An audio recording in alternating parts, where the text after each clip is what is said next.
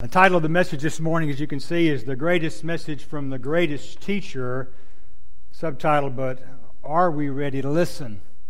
Hold your finger there in Matthew chapter 5. We're not going to read much of the actual Sermon on the Mount this morning, but we are going to spend quite a bit of time in James chapter 1. So kind of have your finger in both places. But let me just say, first of all, how excited I am, really honored and just thankful that I have the opportunity to serve as your interim pastor for this season. I'm looking forward to seeing what God's going to do here, how He's going to glorify Himself. I've already had the chance to get to know the staff a little bit. I'm looking forward to working with them. I look forward to getting to know you as a church family. I don't know you yet as a church family. Just don't make any pretense about that. But I look forward to getting to know you. And I hope that I get to know as many of you as I can personally as well during this season. So would you please, would you please join me in prayer? Father, we are excited and thankful to be in your house today. We know your Spirit is present with us because you have promised to be where two or more gathered. So we pray today that you would, Father, take these words, this message, and root it in your holy word, Father, and speak to our hearts, enlighten our hearts, focus our minds, Father, on things that are above, that we might leave this place challenged and changed. In Jesus' name we pray. Amen. So we're going to begin today a series of messages on what few would argue is the greatest message ever preached by the greatest preacher who ever lived. And of course that preacher is our Lord and Savior Jesus Christ, and that sermon is the Sermon on the Mount. There are no other religious teachings in the history of civilization which compare and have garnered the kind of attention that the Sermon on the Mount has garnered down through the years. Philosophers and political leaders and personalities alike, those who have rejected outright Jesus Christ as the Son of God, have nonetheless admired the Sermon on the Mount and sought to adhere to at least some of what is taught within. And certainly the centrality, the significance of this section of Scripture that it's had for the church and for individual Christians down through the centuries is undeniable. We're going to just a brief overview of the book of Matthew. There are 5 great discourses, and the Sermon on the Mount is the first of those, chapters 5 through 7. And then we have chapter 10, which we have the charge of Jesus to His disciples, you remember, before He sent them out. And then chapter 13, we have some of our favorite parables, the parable of the sower, the parable of the weeds, the parable of the mustard seed, the pearl of great price. Chapter 18, we have the parable of the lost sheep, the unforgiving servant, other assorted ethical teachings, and then finally the last of those discourses is found in chapters 24 and 25, where we have the signs of the end of the age, the parable of the 10 virgins, of the talents, and then Jesus' words regarding the final judgment. And then within the Sermon on the Mount itself, there are 3 basic types of material. Of course, we're all familiar with the Beatitudes, or the blessings of declaration of blessings that He gives there. We're looking at, secondly, the ethical admonitions that Jesus offers in the Sermon on the Mount, salt and light. We cover it right after the Beatitudes. And then third, the contrast between Jesus' ethical teachings and the prevailing traditions of the day. You have heard that it was said, but I say to you. Those lessons from the Mount contain some of the most memorable, some of the most formidable, some of the most uncompromising demands that Jesus ever uttered. Yet it begins with what? It begins with the good news: blessed are you. The people that no one in that culture or any other culture would have seen as blessed are especially so, Jesus says. He tells us that God's grace will be poured out on those who mourn, on those who are poor in spirit, upon the meek, upon those who hunger and thirst for righteousness, upon the merciful, upon the pure in heart, upon the peacemakers, upon those who are persecuted because of righteousness. Rejoice and be glad, Jesus says, when you are persecuted because of righteousness, because great is your reward in heaven. But along with those wonderful blessings, and they are wonderful, we're cautioned not to take for granted the grace of God in this passage. Jesus instructs those who respond to the grace of the blessings that are here just how we should live. He in effect says, now God has blessed you, go forth and live in this manner. Can you imagine being there in that crowd on the Mount? How astonished we might have been when Jesus said that unless their righteousness surpassed that of the sanctimonious scribes and the pious Pharisees, they had no chance of entering the kingdom of heaven. Surely they would have gasped when he said, "You've heard it said, but I say to you." That their hearts must have leapt into their throats when he rousted them from their moral complacency by saying that even looking at a woman in lust is tantamount to having an affair with her. He must have ignited incomprehension when he said, "If your right eye causes you to sin, gouge it out and throw it away. If your right hand causes you to sin, cut it off and throw it away." They must have roared with laughter at his caricature of a person with a board in his eye trying to take the speck out of someone else's eye. Theologians have interpreted and reinterpreted this passage down through the centuries, trying to find out what applies to us and what might not apply to us. But let me begin our study of this amazing sermon by simply stating that after we've made every attempt we can to find some kind of ambiguous loophole that permits us to rationalize maybe or water down what the Sermon on the Mount teaches, the only conclusion we can arrive at it is Jesus gave us this teaching so that it would be obeyed, not merely admired. We're to take the commands found in the sermon with the utmost seriousness. Jesus considered them essential, foundational for all those who were citizens of his Father's kingdom. The great General Omar Bradley, in a 1948 Armistice Day address, said something worth repeating. He said, "We have grasped the mystery of the atom and rejected the Sermon on the Mount." Beloved, let me just say, we reject, we ignore, we water down the Sermon on the Mount only to our great peril. And that is where we find ourselves in this day, if we're honest, isn't it? In great peril as a country, 180 degrees, headed wide open, 180 degrees away from our roots, which were in Scripture, despite what some might say. In great peril as a church, tasked with the Great Commission and the Great Commandment, and now we have, sadly, more churches closing every year than we do have opening. As children of God, charged with being salt and light in a dark and rotting world where many have no desire to hear the gospel of Jesus Christ.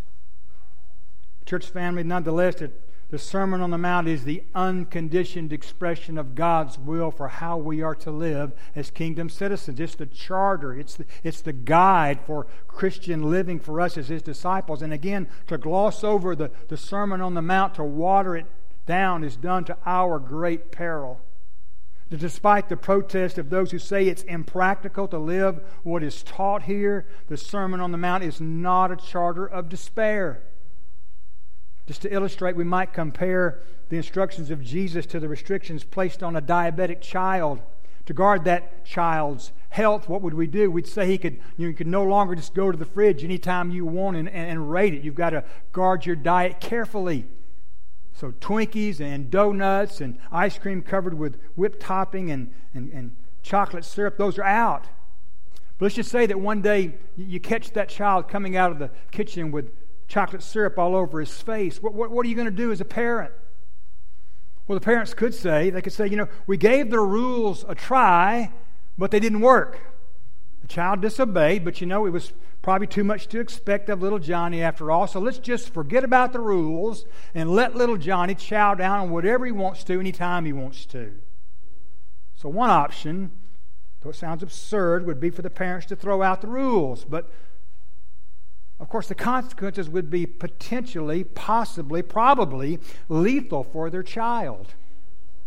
Another even more far-fetched approach would be to keep the rules and throw out the child. The parents could say, well, Johnny broke the rules, so he's out of here. We're through with Johnny.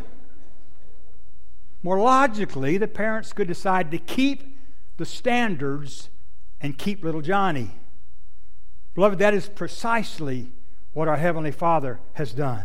It's vital to understand that what Jesus offers His disciples to us in the Sermon on the Mount are not oppressive dictates. No, as the great physician, He's prescribed these things, these guiding principles for our well-being. Jesus knows each one of us in this room individually. He knows our faults and our foibles, but He is also intensely aware of our needs. And the principles of the Sermon on the Mount grow out of those needs. But if we fail to take the prescription that He offers, it can't help us. Anger, lust, hatred, revenge, hypocrisy, greed, anxiety, those things and more that Jesus addresses in the sermon only serve to weaken and destroy us. And church family, we can be sure, we know for a fact that these things are alive and well out in the world, but we can also know for sure that Jesus wants His bride, His children, not to fall victim to that fatally flawed philosophy. If we interpret what's contained in the Sermon on the Mount as prescriptions to help us recover and then to grow in our moral and spiritual health, then we can only conclude that we must strive to obey them. We shouldn't be deterred about questions about whether it's feasible or not, or whether it's practical or not. When I was in the Army, one of the things I enjoyed most was going to the target range. And listen, I was only an average marksman at best, except when it came, strangely, to the longer range targets. They were at 300 meters, and I was better at hitting those targets than I was at the ones closer. But some of the guys struggled. They just couldn't hit that distant target. And I still remember my platoon sergeant at the time, and I'll clean up his language, but he said to one of those soldiers, well, I guess we can always ask the enemy to move a little closer so we have a better chance of hitting him. Beloved, the only legitimate thing to shoot at in combat or on the range is the target. You can't say, well, since I can't hit the target, I'm going to shoot at something closer. The problem with the practicality of this teaching didn't come up with Matthew. Not when it was inspired by the Holy Spirit to pen these words. It only came later for the church and for Christians. It was simply assumed that these commands were not only possible, but that they must be obeyed. So first of all, we obey these commands because of the authority of the one who issues them. As a teacher, Jesus is revealed as the one who has greater authority than the scribes. We see that at the very end of the Sermon on the Mount. He's seen as the one who's even greater than Moses. He said, you have heard, and he's talking about the law there, you have heard that it was said, but I now say to you. So Jesus erases all ambiguity and closes all the loopholes, including those that are routinely recognized today, and He instead raises the bar with regard to the law and His insistence on a greater righteousness. As Emmanuel, Jesus has come to us to fulfill the law and the prophets and to teach you and I how to live, to empower us to live in obedience to Him. Sadly, much of today's preaching fails to emphasize obedience through personal holiness. There's a lot of attention given to the grace that pardons us. And beloved, the grace that we know as His children is amazing grace, just like we sung, no doubt about it. But often we see teaching and preaching that speaks little of the grace that empowers us for holiness, for obedience. We hear about the power of grace to forgive our sins, but not much about the power of grace to kill our sin. We hear about the blood Jesus shed to kill sin, but little about the power of the blood that is meant to enable us to walk in holy obedience. And yet Peter writes in 1 Peter chapter 1, verse 14, as obedient children, do not be conformed to the passions of your former ignorance, but as He who has called you is holy, so also you be holy in all your conduct. Since it is written, you shall be holy, for I am holy. No ambiguity there. And if you call on Him as Father, who judges impartially according to each one's deeds, conduct yourselves with fear throughout the time of your exile, knowing that you were ransomed from the futile ways inherited from your forefathers, not with perishable things such as silver or gold, but with what, church? With the precious blood of Christ, like that of a lamb without blemish or spot. And I wish we had time to fully unpack that glorious passage.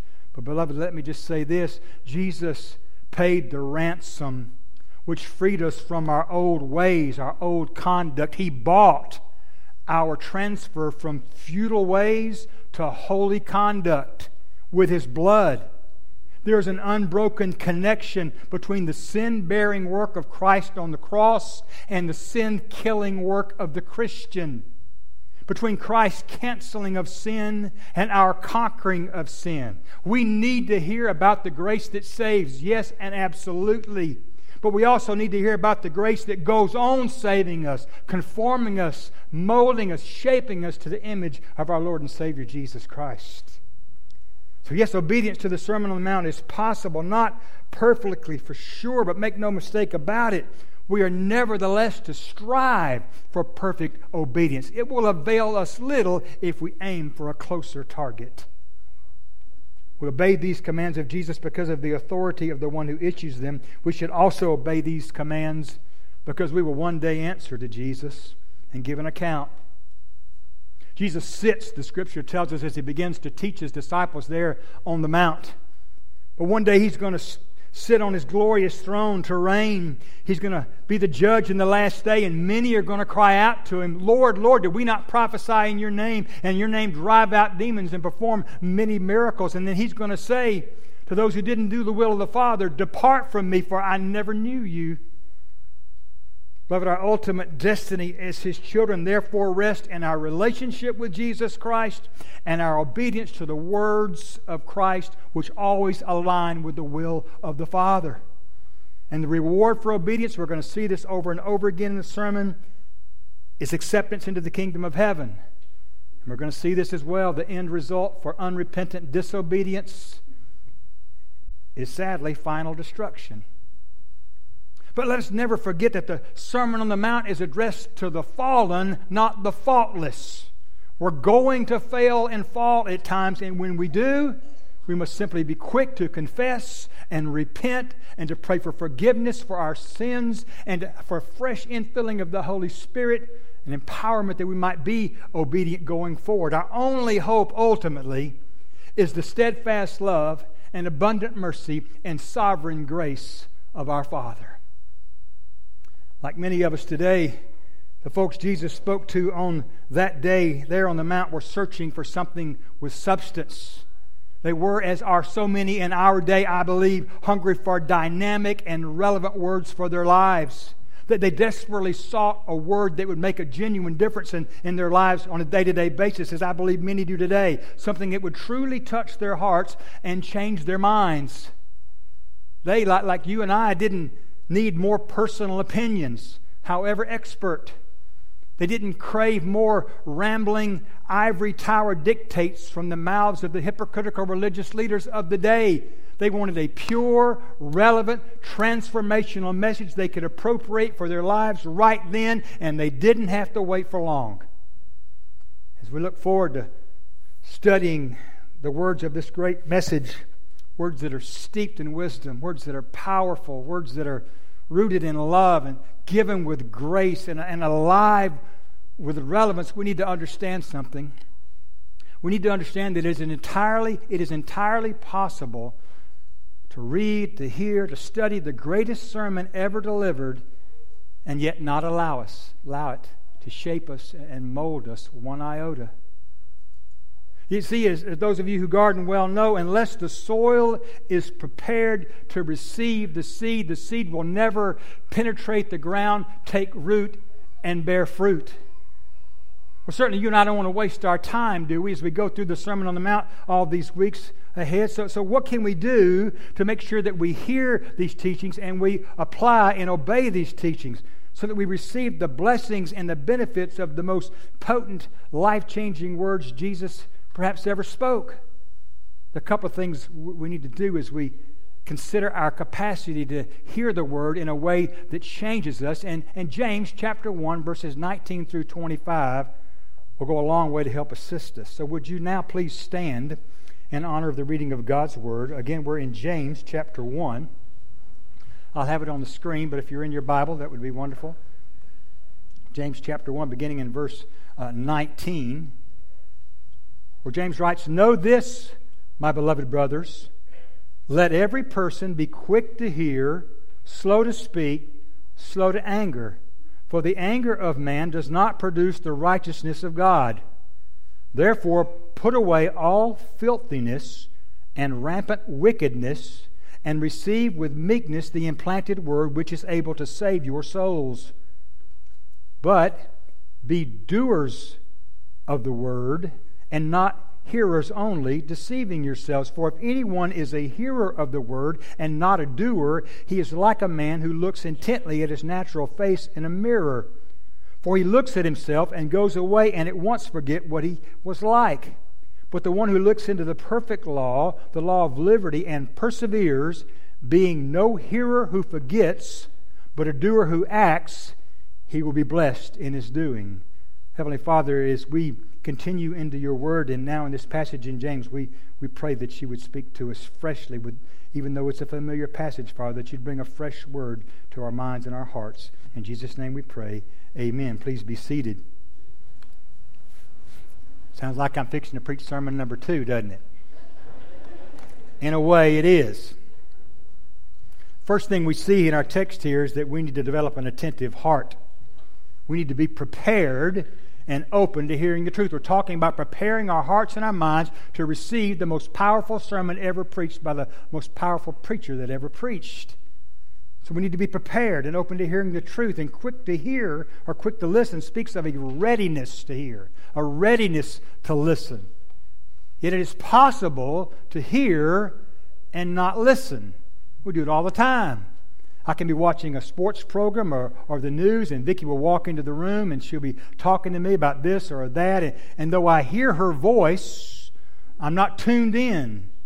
I'm not tuned in to what she's saying, or at least that's what she claims happens sometimes. The physical act of hearing is an amazing gift that we who still have it probably take for granted, but just ask someone whose hearing is deteriorated or who's lost their hearing how much they miss it. But James is not talking here about the intricate details of hearing whereby the words as sound waves reach our ears. Rather, he's talking about listening for what God is saying to us through His Word. So quick to hear, quick to listen describes an attentive heart, listening closely, intently for what God has to say. You see, we can hear His Word and yet not really hear it. That's why Jesus was always talking about having ears to hear. In Mark's Gospel, Jesus says, pay attention to what you hear. Mark chapter 4, verse 24. In Luke chapter 8, verse 18, He says, take care then how you hear. So, beloved, we are not only to focus on the truth as revealed in Scripture, yes, but we must acclimate our attitude to listening to the truth as revealed in Scripture. Well, what are some of the things that James says can prevent us from hearing? James first says we must be slow to speak.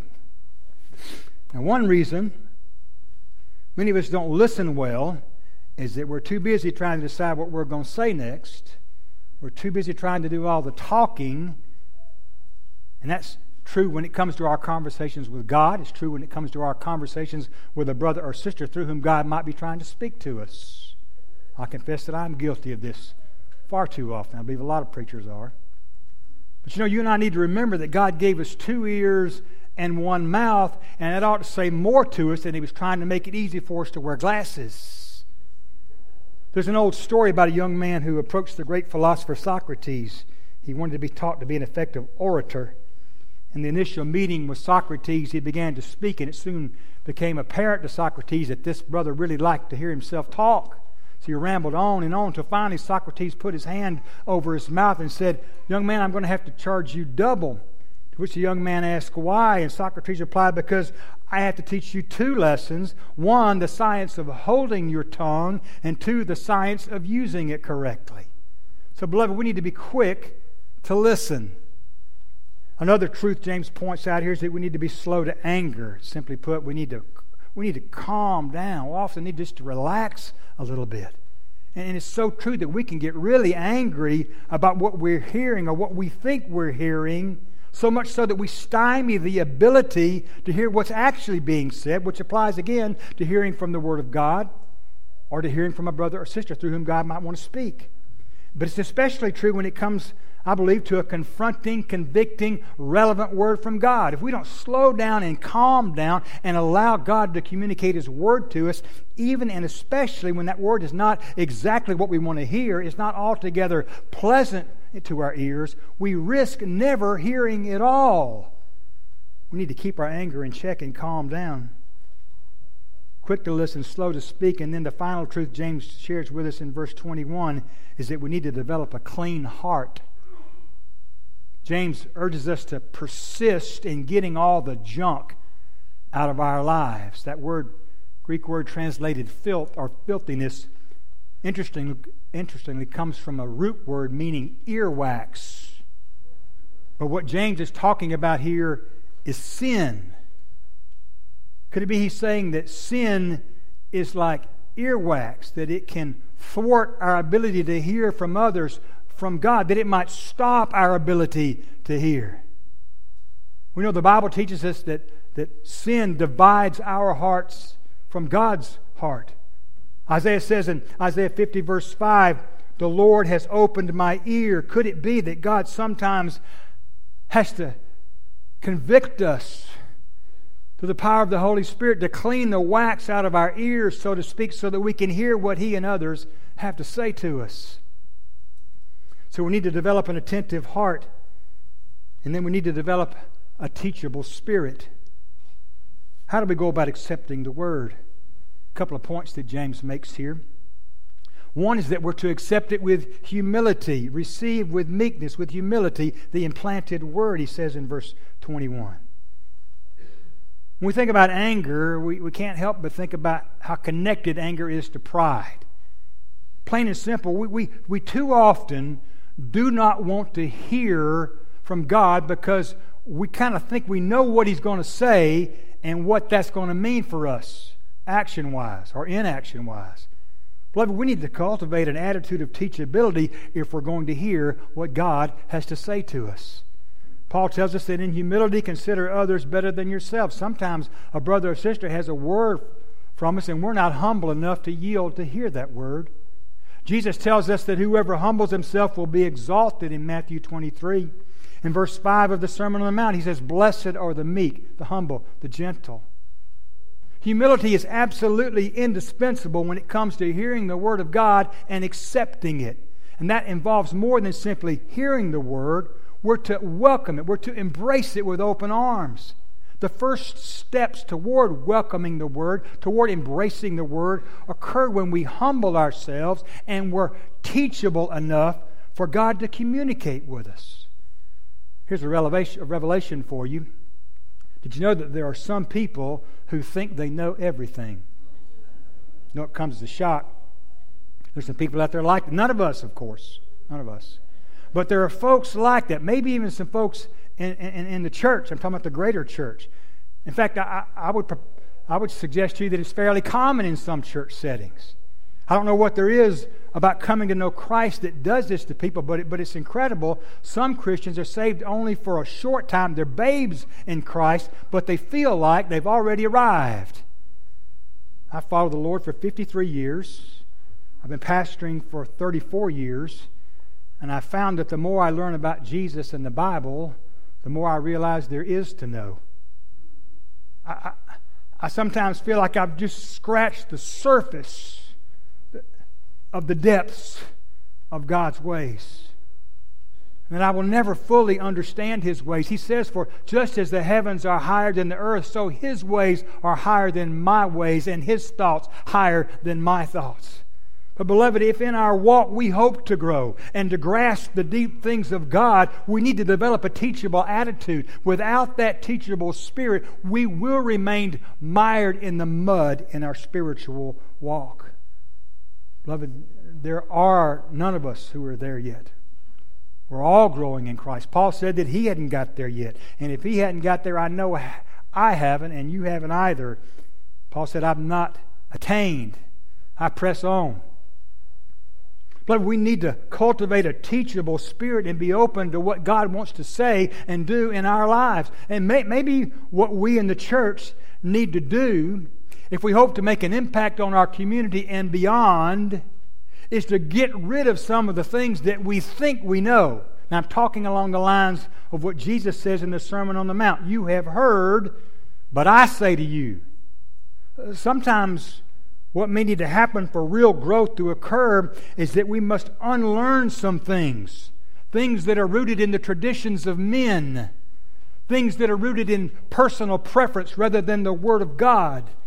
Legalistic requirements that are weighing us down, so that we can be taught anew and afresh, because we've gotten stuck in the mud of all we think we know.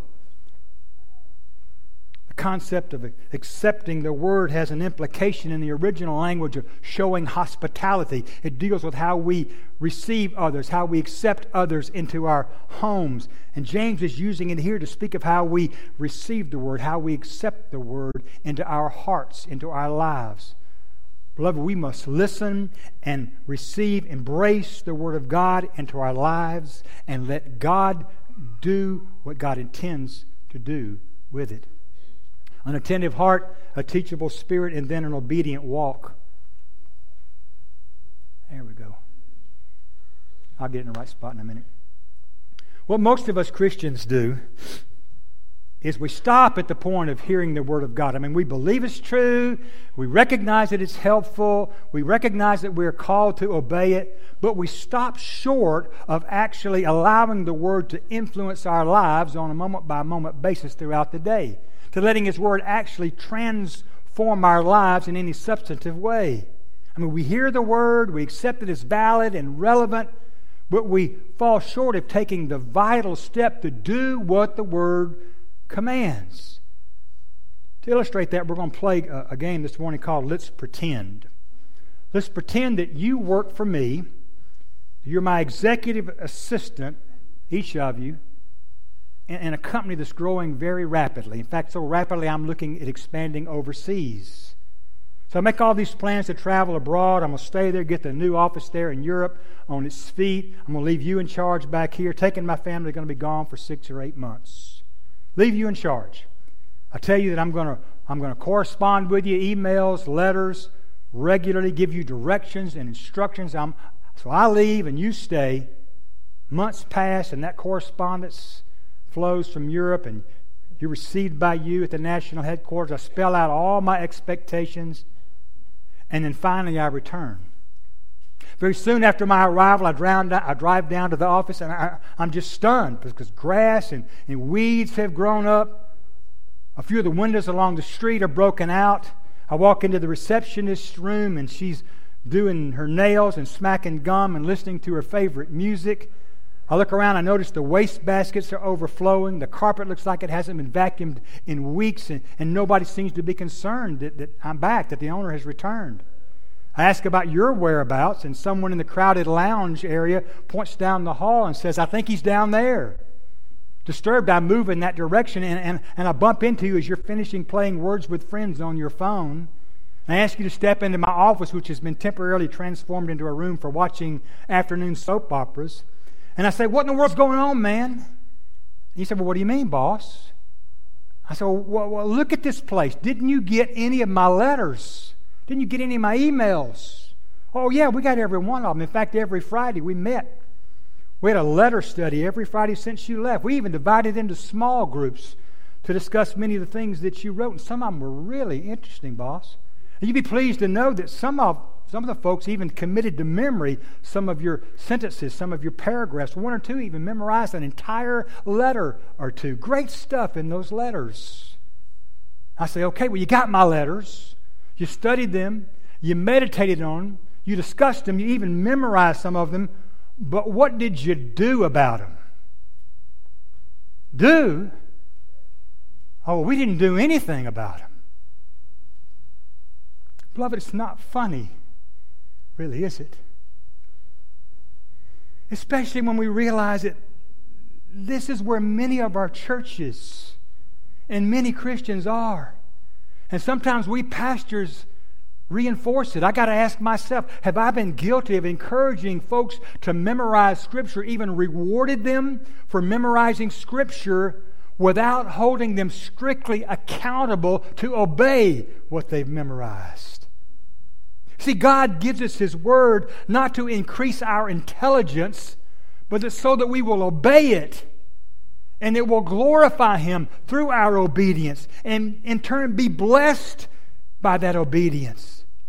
James says, obey God's message. Don't fool yourselves by just listening to it.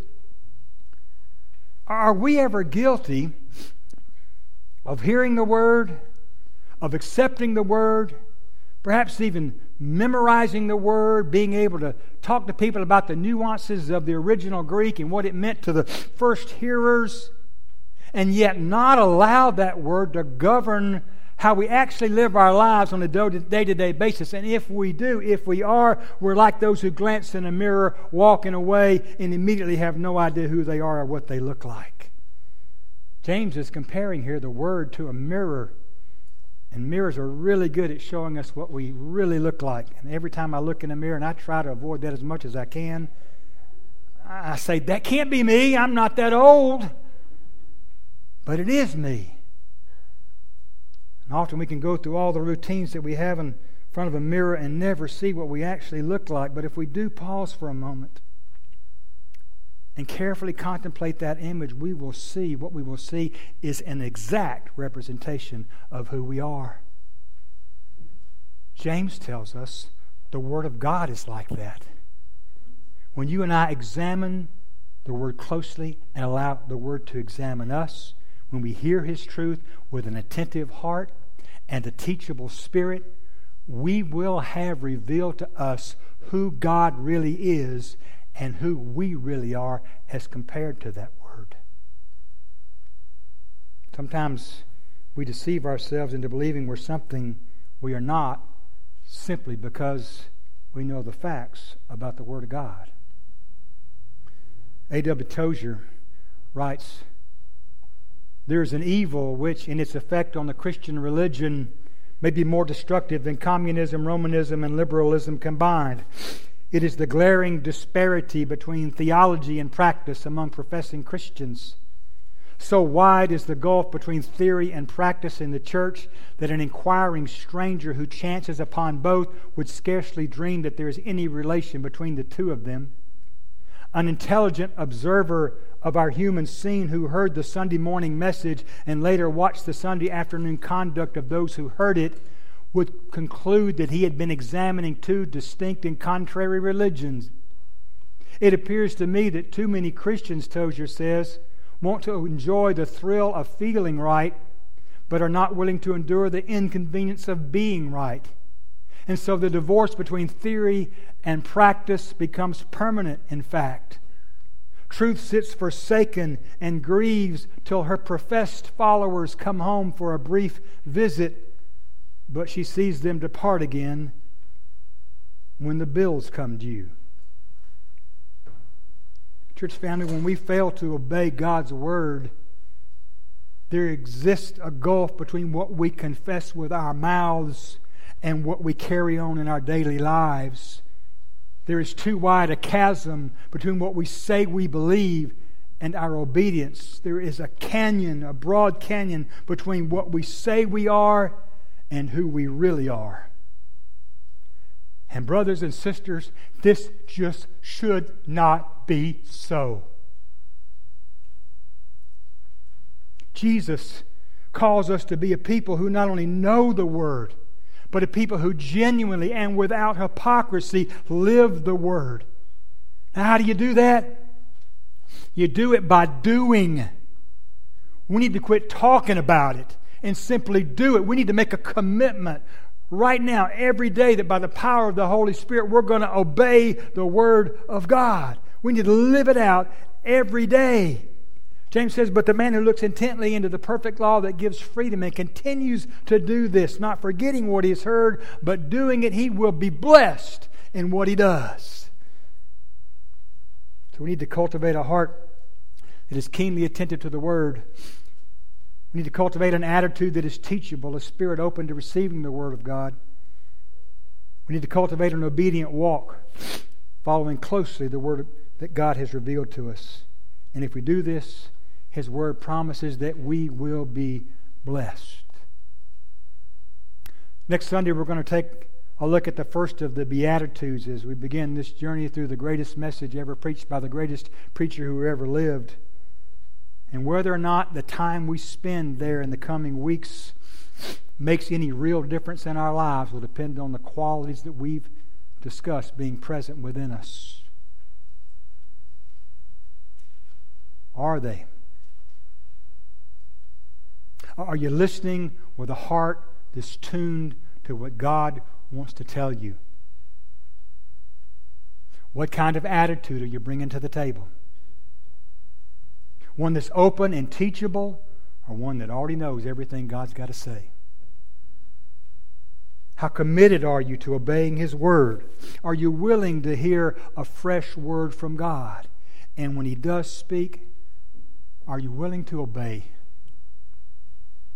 I hope you'll join me in what can be a fresh, life-changing, exhilarating journey through the greatest message ever preached. Would you pray with me? Heavenly Father, we are indeed so thankful for your word. We love your word, Father. It is sweeter than honey, sweeter than a honeycomb to us, Father. We confess, Father, that we don't love it as much as we should. We don't read it as much as we should. We're certainly not as obedient to it as we should. We're thankful for your grace that you extend over us and how patient you are with us in shaping us, conforming us to the image of your Son, Jesus Christ. But Father, we want to redouble our efforts. We want to be those for whom the Word is dear and is driven deep into our lives and has changed us, changed the way we think and speak and act, so that everything we say and do and think might be a reflection of your Word and give you glory. Help us to do that, Father. In Jesus' name we pray. Amen. Perhaps some of you are desiring this morning, you've come to this place today and you've never received Jesus Christ as your Lord and Savior. The gospel of Jesus Christ says that you can be saved today.